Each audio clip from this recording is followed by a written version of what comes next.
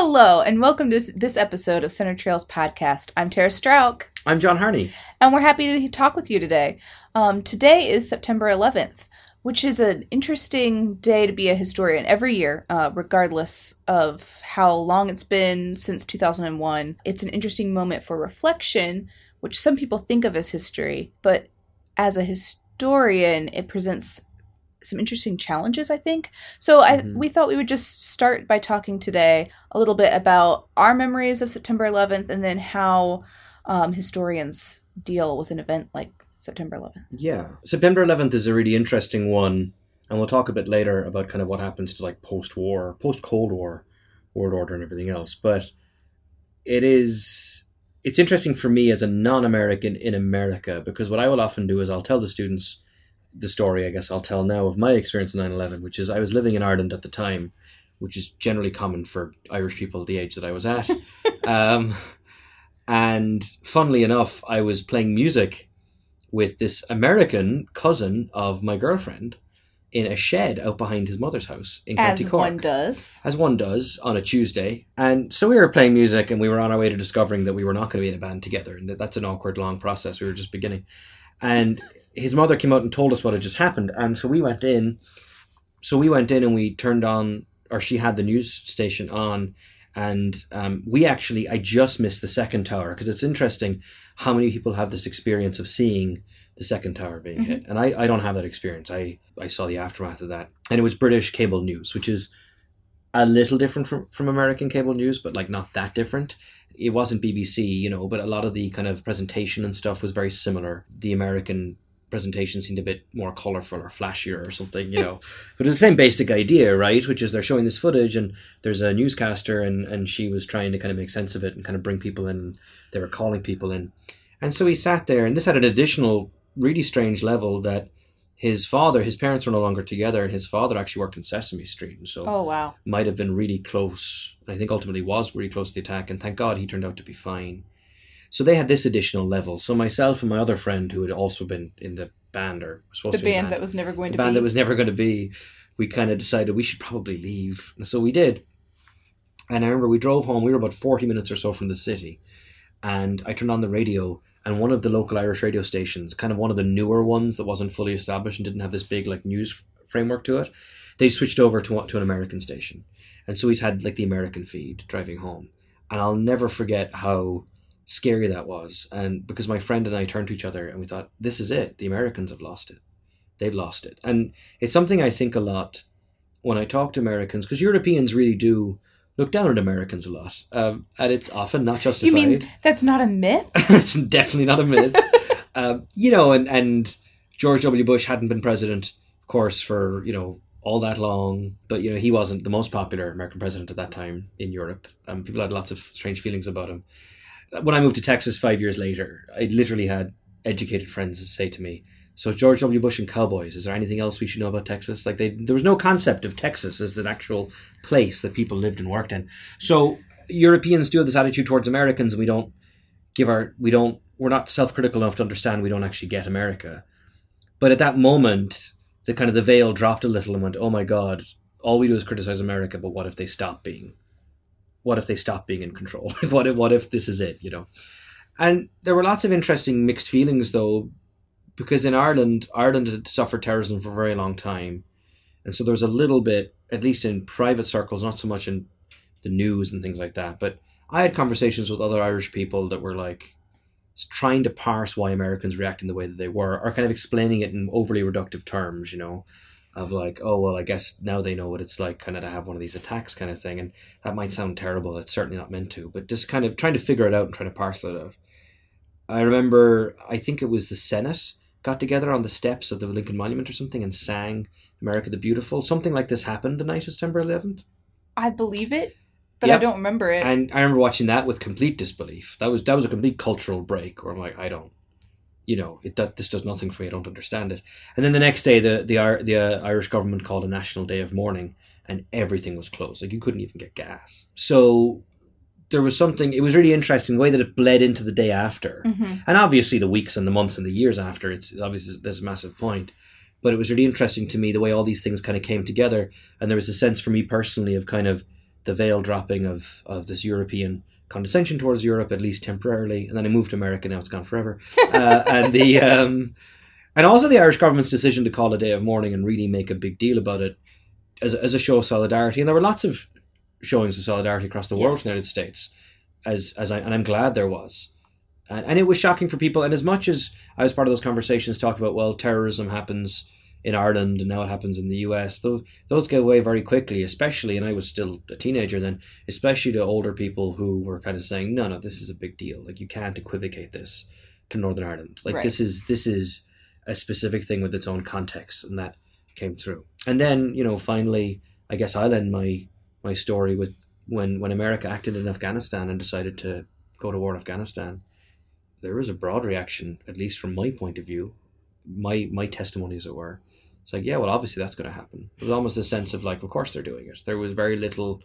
There was, of course, some protest, but mostly people were okay with it. I suppose it was Iraq where things got much more complicated. Yeah, I'm chewing on a lot now because I guess as an American, I'd never really thought about putting it into its terrorism context. Mm-hmm. And it is sort of crazy that we call car bombings and the scale of September 11th terrorism as if they are the same thing. That's a really interesting idea. It makes me wish that we had John Earl in here right now. I don't. Well, maybe we'll get him in soon. My story then, because we thought it would be interesting to start with our memories here, so that then we could seg. And I am a American of a certain age, so I was a junior in high school on September 11th, 2001, and it was horrific and terrifying. But to put it into a larger context, it hadn't been that many years earlier that I had been transfixed by my very first major news tragedy event, which for me was the Oklahoma City bombings, bombing. And that is the first one that I can remember sitting in front of the TV and just watching for hours. Mm-hmm. And so September 11th was terrible and awful, but to me it fit what I thought terrorism was. Mm-hmm. It was fire in a big building, and it was horrific on a kind of a large, massive scale. Mm-hmm. And so I was in my second period class, my junior year. It was a social studies class. And there had been some talk as I went from my first period to my second period class that something had happened, but come on, it's high school. Everybody thinks things are happening all the time. Right. And then all of a sudden my social studies teacher disappeared because he had skills that were suddenly needed. And he had family that needed to be accounted for as well. Wow. And someone else came into the class. They rolled a TV in, and we were watching when the second tower hit. But most of the classes hadn't been watching yet. It was a special thing because he had to leave class. And so as we walked to third period, we were spreading the news of the second tower having hit. And, people are crying in the hallways. And that was a surreal experience. Mm-hmm. And then for it to just cascade through the rest of the day, to go home and still be watching TV, to watch TV all the next day in classes was a big deal. And it's interesting talking to our students now who were about 3 when this happened. Yeah. And it's a big deal to them as a history event. They don't even have the vague recollections of it happening. They have nothing. Right. And I think one of the things that is interesting for me as a memory bit is that I still get emotional and I can't stop it. Even though, I was in Northwestern Ohio, very far from trouble. Mm-hmm. I can't stop the emotion, and my students can see that emotion and they don't get it. Yeah, that's really interesting, and that's something that I hear about that a lot. In Ireland we heard about it too. Like, why are people in Arizona upset? And part of it was going back to hearing the American radio and kind of panicking a little bit, like, oh my God, the Americans are losing it. Is that there was no way of knowing, well, what does this mean? Is this going to go on for a week? Like, no, people didn't know, right? That was the whole thing. And then the Pentagon got hit and all these kind of rippling effects. But I'm older now and less of a jerk, really. In this specific area, less of a jerk. And I think, I don't know, I find it fascinating. Like, why wouldn't a young woman in Ohio be deeply affected by it? And especially, this is the country was attacked, right? Like, this is a big deal. Like Americans were in danger, and the tragedy of all those lives. Like, why wouldn't you be affected by that? Yeah, and Americans, at least, 17-year-old Ohio girls, had never considered terrorism from outside as a true threat to the United States. Again, I thought of terrorism in context of homegrown terrorism, and I know I was not the only teenage kid to think that way. Yeah. So the realization that it could come from outside, that America was that vulnerable, was a deeply moving idea, even as a stupid 17-year-old. Yeah. And so, we bring this up, we share this because we wanted to talk about, segueing into the notion of memory in the classroom. And as you say, our students don't think of it. And this is something I haven't been teaching all that long. This is actually my 7th year teaching full-time my own classes, not including graduate school. And so my early litmus test was the Berlin Wall, where I would talk to them about the Berlin Wall. And I was very young when the Berlin Wall fell, but I remember it happening. I also remember Nelson Mandela being freed. And I distinctly remember my parents forcing me to sit there. You're going to sit here, and you're going to watch Nelson Mandela be freed, and you're going to like it. And I really wanted to go and play like a soccer game in my bedroom. And to this day, I'm grateful to them for that, because I would say, I saw Nelson Mandela being freed. It's this big moment. But it's funny, even as a child, to have a cogent, coherent memory of it is a big deal. And memories of the wall falling and reporters being there and talking about it, like on some, even if it is a bit of a superficial or a thin way, I did experience it, right? And then for the first years of my teaching, I could turn to 9/11. Yeah. And I could ask them, what do you guys think of 9/11? Yeah. Because 5 years ago, you're talking about students who were 9 when 9/11 happened, or a little bit older.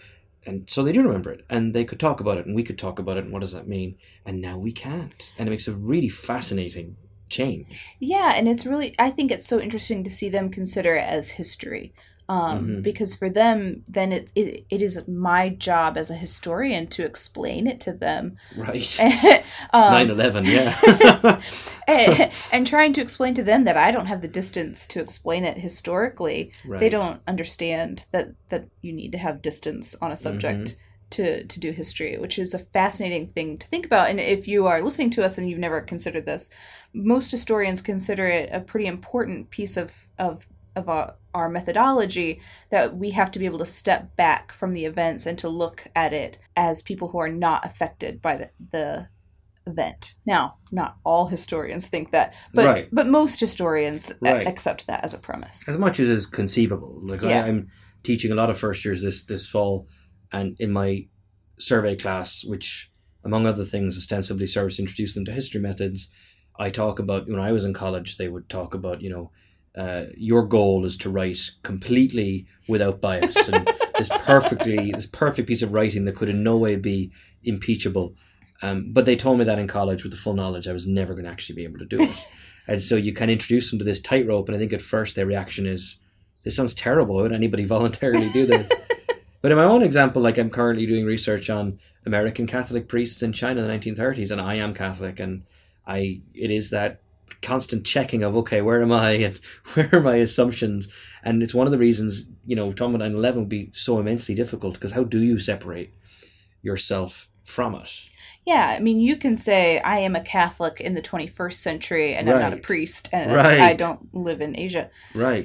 So you have ways of gaining that distance, but it's very hard, I think, for almost anybody who is alive in the world and engaged in American news to find that kind of distance. I think our students are increasingly dissatisfied with that. So I did this assignment on the first day of class with my survey students, where I had them put major events in American history on a timeline so that we could talk about what they do and don't know. And I would say almost all of them put September 11th on their history timeline, with the expectation that was a valid thing to put in a history timeline. Whereas I'm not sure that I will ever be at a place where I can put that on a history timeline. Well, it involves, saying things about ourselves as well. I'm finishing up a blog post for the website for centertrail.com and just talking about why I chose a certain Monty Python video clip this morning. And I was showing them Monty Python, and some of them were laughing at it because no one expects a Spanish Inquisition, and it's very funny. But there were a couple who were just like, "Oh, what is this? What is this latest relic of the past this old man has brought to us?" And it's like, oh yeah, I'm old. And it gets really interesting because when does something become history? Like, when's the limit? Like, we're now 16 years in 9/11. Yeah. For me, it's interesting and it's funny. I do this in my world history survey class, where they have to write a research paper, and I'll get students who want to do World War One. It's like, oh well, and because it's supposed to stop like the 1890s or something like that. And so I just kind of say, well, why don't you work up towards it? You know, that's what an historian would do. Could you give me the really early roots of World War One, and we can give it a pass, and I can let you write it? Whereas I can't really do that with World War Two unless you write a really interesting argument for why the Crimean War is the reason World War Two happened. Then you can write that. And I think 9/11 is kind of similar to me. And what I always frame it, I did it earlier in this conversation, I would frame it as a post-Cold War, immediate fallout of Cold War narrative, where we have this really interesting decade after the Cold War ends, where everyone's really optimistic and really happy. Bill Clinton is president, and, you know, for a while that was people, although lots of people didn't like Bill Clinton, but when Bill Clinton was riding high, and there were moments where he was, there was this air of optimism. Popular culture in the 90s, you know, clothing, music, you name it. There's this really interesting, you know, there's this cultural freedom from ideology, which of course was never true, but that people felt. And it goes back to Francis Fukuyama, the intellectual, who infamously said that it was the end of history. Yeah. Which, you know, he wrote whole books about this, but it obviously wasn't the end of history. But you get this decade where, like, okay, we did it. Nuclear war isn't inevitable for the first time in a while. We can relax. And then 9/11 happens and everything. Now we live in a 9/11 world. And I think we do. Oh, we definitely live in a post-9/11 world. It is definitely a watershed moment. And I'm happy that my students can identify that, and that even though they have no memory of it, they understand that that shapes their world. I'm glad for that, because I think it's an important revelation. I'm just not sure I'm there with them on talking about it. And yeah, it does make me feel old. And where are we? You're the American historian. Where are we in periodizing ourselves? Because I do this a lot in history classes. Like, Japan's a good example of this. Where I'll say, oh, we say classical and medieval, and here are the reasons those don't work at all, and now we know this, etc., etc. But we now live in a culture that's obsessed with, like, self-periodizing. And you look at the generations, right? Generation X, you know, millennials, the baby boomers. But also, we do live in a post-9/11 world, but it's kind of strange as a historian to be living in the 2001 - something stage, you know what I mean? And, like, Obama as president has this super obvious first ever African-American president. That's obviously going to be a component of his historical legacy. But apart from that, we don't know. I thought I knew how to place George W. Bush in some ways until we got a President Donald Trump, right? And it does. No, really, it changes the context. So is this a more recent thing that Americans are suddenly doing, or... This is from a man who knows what the Gilded Age was, kind of, but doesn't know much about how people are talking about it. Jim Crow, all these little eras, you know what I mean? These little nomenclatures we like to use. I will answer that by going back to the colonial period, which is useless for most people, but I'm going to do it anyways. I bring up China constantly in this podcast. I think you're fine. And I will say, I think there's something in some ways distinctly American about periodizing ourselves. Colonial New England was so... on some levels obsessed with keeping, with being better than the generation before it. And in that obsession was also their downfall. That meant that they were constantly fearing that they weren't as good as the generations before them. And they were very conscious of these generations, not necessarily naming them, but of keeping track, of keeping score. And I think that is, in some ways, something pretty American, of keeping score of where you are in history. And partly I think it's because we're so young, right? We have to break things down into decades because we have nothing on just about any other culture in the world. I know. Some cultures like the Irish are just the whole thing is one massive tale of dispossession. I think in one of the classes I had in college, I was informed that anything less than 100 years couldn't even really be a feud in Ireland. Well, maybe. The final thing, I guess, well, I'll ask you, Tara. I feel, talking about Berlin Wall or 9/11 or whatever, it's all part of this constant need, pedagogical need, maybe even personal need, to try and connect with the students, right? And that, it just throws up such a fascinating conundrum where, like, you guys remember 9/11? They don't, but they probably remember Bin Laden being caught and killed, I suppose. But that's such a different thing, you know, for me at least. Yeah, so I have a brother who is now he's getting a little older than our students, but he just a little bit older. He just graduated from college. Hi, Eric. I'll make you listen to this. And when he was in high school, maybe middle school, no, it must have been middle school or early elementary because I was in college. And he calls me on the phone and he says, I have to interview someone who experienced 9/11. And it stopped me in my tracks because I wasn't very old yet to feel like I had experienced anything worth someone interviewing before. And it really put into perspective this distance. And I realized that I think part of continuing to connect with our students is to be able to turn around and then be that font of history. And we all know professors who we now look to for, tell me what the institutional history of the place is because you are old and not old. I didn't mean that. Crap. But who have a long institutional experience or, colleagues who have experienced more pedagogically and life-wise. And I think it's one of those moments where we have to remind ourselves we aren't always going to be able to relate to our students. Going back to my little Monty Python moment. Oh yeah, some of them just don't get it or just don't want to. And that's okay. You don't have to like Monty Python. But being around these young people all the time, I think it's a key skill though to recognize that you're not them. I will say I had my own Monty Python moment last week. So apparently we are just going to continue to parallel our experiences without even knowing it. Because I talked about the Salem witch trials, and so I had to show the Monty Python's how do you know she's a witch scene. It's a fair cop. Such a great scene. I have to. And again, most of them haven't seen it. Right. And, the ones who have are already giggling before you start it.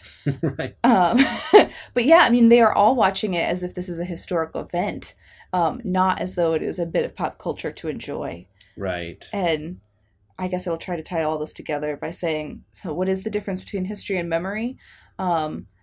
Historians try to get distance from things without emotions, and memory is always going to have emotion attached to it and deeper personal meaning, even if the event was hundreds of years before. And so for us, both 9/11 and Monty Python are memory and not history. On the site this week, or really the end of last week, we had a really excellent piece from our colleague Stephen Dove talking about kind of how DACA, or the potential ending of the kind of the DACA mechanic, is showing up in his classroom discussions. It's great. I really urge you listening to go and read it if you haven't. Tara, I was hoping you're here and Stephen isn't. So I was hoping I could invite you to talk about that a little bit and just introduce the piece to our listeners and also just kind of, add some of your own. Yeah, so we thought it would be great for Stephen to write a piece for the blog because our campus has been active in talking about what this move means and how we deal with students who are dreamers or who are undocumented. And most college campuses are having these conversations right now, and they're really good and important conversations to have.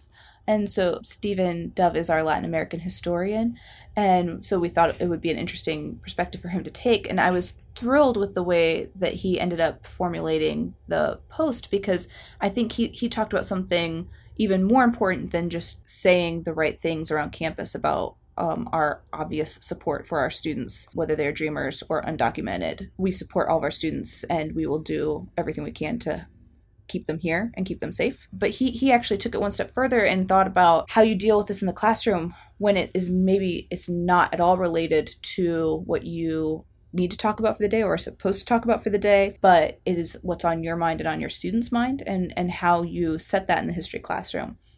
I think it's an important conversation to have right now because we have lots of current events that have historical aspects to them, and students on one hand want us to address them, and on the other hand we have to balance that in order to make them the adults we want them to be. We have other historical events we need to cover.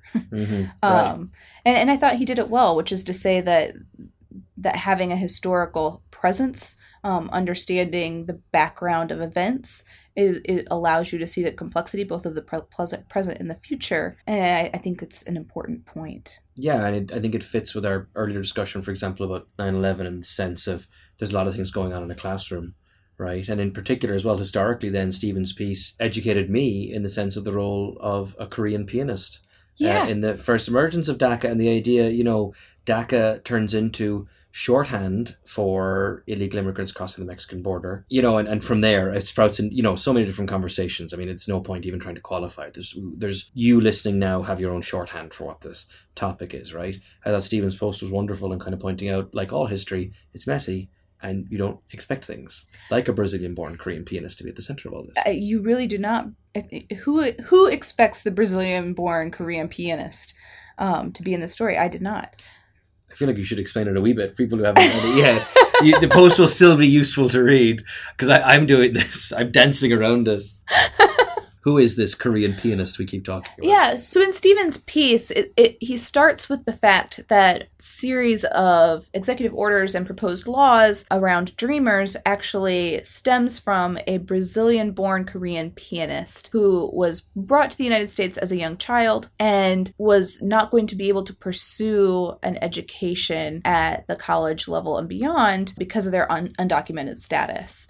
And I think this is one of the things that historians can do so well, is to show, as we said, the complexities of current events, but also now there's this huge question in my mind, and I have to get Stephen to explain to me all the nuances of how this family ended up in Brazil in the first place. Because again, Americans were so self-centered.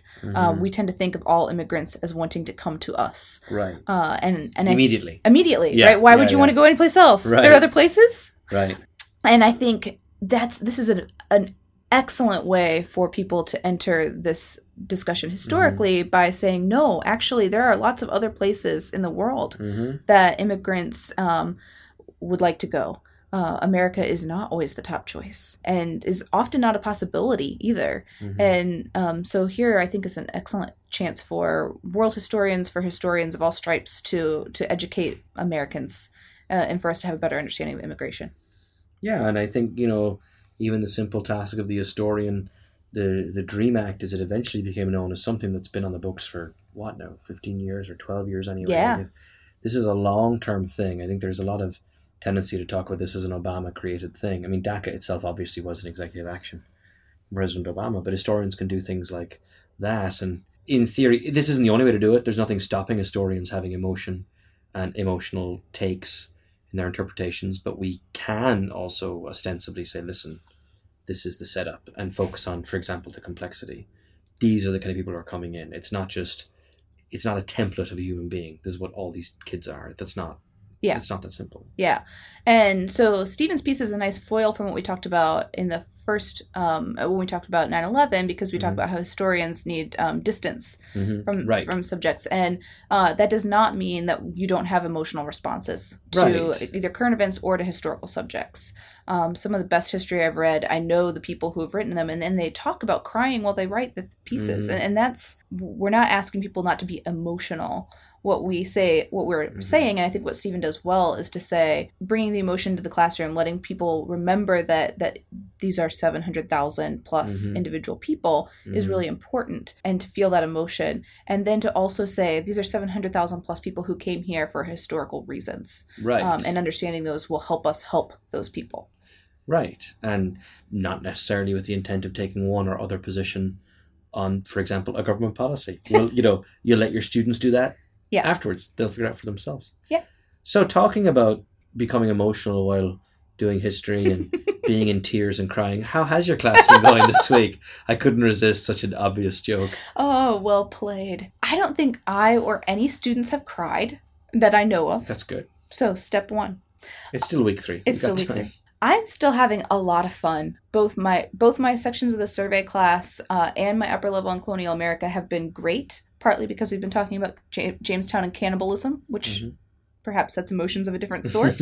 But I have really enjoyed my survey class. We spent last week talking about Boston and Salem. And then on Friday, we looked at a really interesting article about how Salem, Massachusetts has used its history for tourism.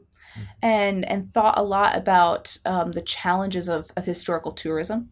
And that was a lot of fun. Cool. How about you? Same. This is going to become a very boring segment of every week. It's like, my students are wonderful. Because spoiler alert, if they go bad on me one week, I'm probably just going to not mention it. becomes a lie of omission. No, they're continuing to be great. World history continues to be a trip, frankly. In the last week, we have gone from the Islamic world to Buddhism to the Confucian system to the Protestant Reformation, and we're going back to systems of monarchy on Wednesday. Although Wednesday does give me a chance to do another Monty Python clip of the extremely aggressively politically active peasant who complains about being oppressed. One of the classics. Help! This is, being oppressed by the system. So, yeah, it's a trip, but it's going great. God love us, they're really sticking with me. My modern China class is lots and lots of fun because we're just talking about the formation of a whole new country. And it's fun sticking to, I guess, what will be a theme in the podcast and the site. As an historian of Asia, although we increasingly have not just Asian American students, but Asian students visiting us, international students from Asia, we're still operating in this Western context. And so we get to talk about what does this mean in a Western context and what's going on here. And so it's been fun to invite them to talk about Chinese history in the 1910s is not just about what Chinese people want for their country, but what does it mean to be a modern Chinese country. And that's been a really kind of fun thing to talk about. Well, at least for me. But I think most of them are enjoying it as well. But you get into these really interesting, nuanced ways of, I'm trying to contextualize this globally, and I'm trying to contextualize this for my mostly Western class, but it's still Chinese history, so we're going to stick with that. So it's going really well. I'm enjoying it. I'm going to ask you one quick question. How do students deal with jumping from Buddhism to Islam to the Protestant Reformation? I think it's like a lot of things where there's going to be a little bit of whiplash going on, and you have to just kind of embrace it a little bit. And I think it's all about framing. So we may have mentioned this in one of the first two podcasts. I do a lot, maybe the first 10 minutes of class, and ask for takeaways from the previous class from my students. And I think I did say this last time. This started out as a kind of a way for me to get better at including them. But now it's a great way for me to help and frame. So this is why I chose to put Buddhism beside Confucianism. It's not just because they're both happening in China. Mm-hmm. That was kind of a neat that happened. It was a neat coincidence that it worked out that way. But what are we doing as historians? And so the first week or two of world history has been, how do these religious systems work? How do we condense them into these sometimes very one-dimensional representations of this is what this society means, and to clarify that humans do this. It's not just Westerners and it's not just Chinese people. All humans do this. So that's what I've been trying to do, and I think that's been my best effort at doing that, right? Is getting past the whiplash. I think there's nothing you can do about it to a certain extent, but trying to be clear with them, trying to really telegraph to them super clearly, this is why I picked these 4 classes to go together. This is what I want you to get out of it. And you just kind of hope for the best after that. So you sort of embrace the whiplash. Yeah, I think you have to for a world history class. And I was just talking to Steve Bowden this morning about this. I can never feel comfortable with History 110. It never feels comfortable. But that doesn't mean that I don't enjoy teaching it. You just can't cover everything from the dawn of time until 1850. And when I teach 20th century history, it's the same thing, but it's a little different because I got a PhD in 20th century history, or in Chinese history rather. It feels more like home territory. And it's funny because I'm almost more comfortable. I'm okay omitting things because I feel more confident about the omission. Whereas when I leave out basically all of the English Civil War and all those events, I mention it briefly when I talk about the quote-unquote Glorious Revolution. I know I left it out. I wouldn't say I'm confident in the reasons why I left it out. So it's just a funny, and that's where you and I are different actually chronologically, Tara, because yes, you're the US, yes, I'm China, but also you're in exactly the area where I feel no confidence whatsoever. I don't know how you feel about the 20th century. I don't know how it reflects back. Oh no, me and the 20th century don't really get along. I overthink every single addition and omission when I have to talk about the 20th century. So yeah, that is me. Pros and cons. Well, I wanted to leave to talk really quickly about a Netflix TV show. Because we were going to do, there's this idea of this regular rolling section. What have you been watching or reading or whatever? And kind of, what do historians never turn off their historical nerd brain part? So how do we enjoy any creative work ever? And I promise you, Tara has some really cool stuff she's into, but not with a child with croup this weekend. No, so sad. It didn't happen. That's a bummer. But my wife and I have finally moved on from, we had a baby in May, that child is now 3 months old, so that for my wife and me, that means 3 months of watching Law and Order every night, which we're totally fine with. Falling asleep watching Law and Order with the child asleep on your shoulder, that's parenthood for me. Do you wake up at the beginning of every next episode though? Dun dun. It doesn't happen. What happens is one of us will make a comment on the show, And if the one of us that does it has a child in such a way that you can't turn your neck, it's like, well, I guess she's asleep. I don't know. Is a personal thing. But we recently made a huge step forward and moved on to actual something new, and we started watching this show Stranger Things on Netflix, which people have been telling me for ages is really good. And the reason I bring it up actually is not just, oh, we're watching a Netflix show, but it's set in 1983, and they do such a good job of nailing the setting of early 1980s United States. They do such a good job. Says the Irishman. Well, that's true. That's a very good point. And that actually fits into... Stranger Things is very meta. Like, they have this very kind of John Carpenter-style theme tune. The opening, the text of the show that opens up the show is clearly a kind of a... It looks like a Stephen King-inspired TV show type thing. It's all very meta. So that's actually a great point you just mentioned. Because I had this point with an American friend a couple of years ago where when I was a boy, Back to the Future 2 for me was like, Back to the Future 1 and 2 was like, that's what America is, you know? No, really. Like, it's like people who say man a lot and they wear sneakers, right? And they're skateboarding everywhere. So I guess that's a good point. The Stranger Things is tying into that meta. But the reason I think it does a good job is 80s nostalgia is big now and has been for a long time, but Stranger Things doesn't actually completely overdo it. So there is this character, she's the mother of two of the important children characters, young characters I should say, and she is like super duper Farrah Fawcett is my spirit animal type, you know, hairstyle, you name it. But there are other adult characters in the show who just look like, you know, people. Like they live in a culture dominated by things that are popular in the 80s, but they look normal. You know what I mean? Like they're just a regular person who is surrounded by people who look like Farrah Fawcett. And it's just the success in holding back just a little bit and not making everything super 80s actually strengthens it and makes it a fun genre piece then, because they're bringing in the Cold War in a really interesting and surprisingly subtle way, because it's basically a monster story and I'm really enjoying it. I've seen 30 seconds of it, and then I begged my husband to turn it off because I don't like scary things. And everyone swears that it's not scary, but those 30 seconds were scary. They're kind of lying. But I will just then say, so what it seems to me that you like about it is that as a historian, it's believable. It is not memory in the sense that everything is the 80th thing in the entire world. That's exactly right. And I think they've been faithful to their own vision. This is what this town looks like in our minds. And it's hilarious that it hadn't even dawned on me that they're playing off the same stuff that like I watching from a continent away was playing off. That's a great point. But they're kind of being I think they've kind of constructed their own history, if that makes sense. They're like, this setting we have for our story it's in 1983. What does that mean for our setting? What does it mean for what our characters look like? And all the people, of course, in a TV show, the costumers, all these different people. I just love that they've committed to it almost as this is their own curated type of it, as opposed to let's just throw in every 80s reference we possibly can. Well, I think this is a great way to end this podcast, because really that's what we've been talking about in most of these segments.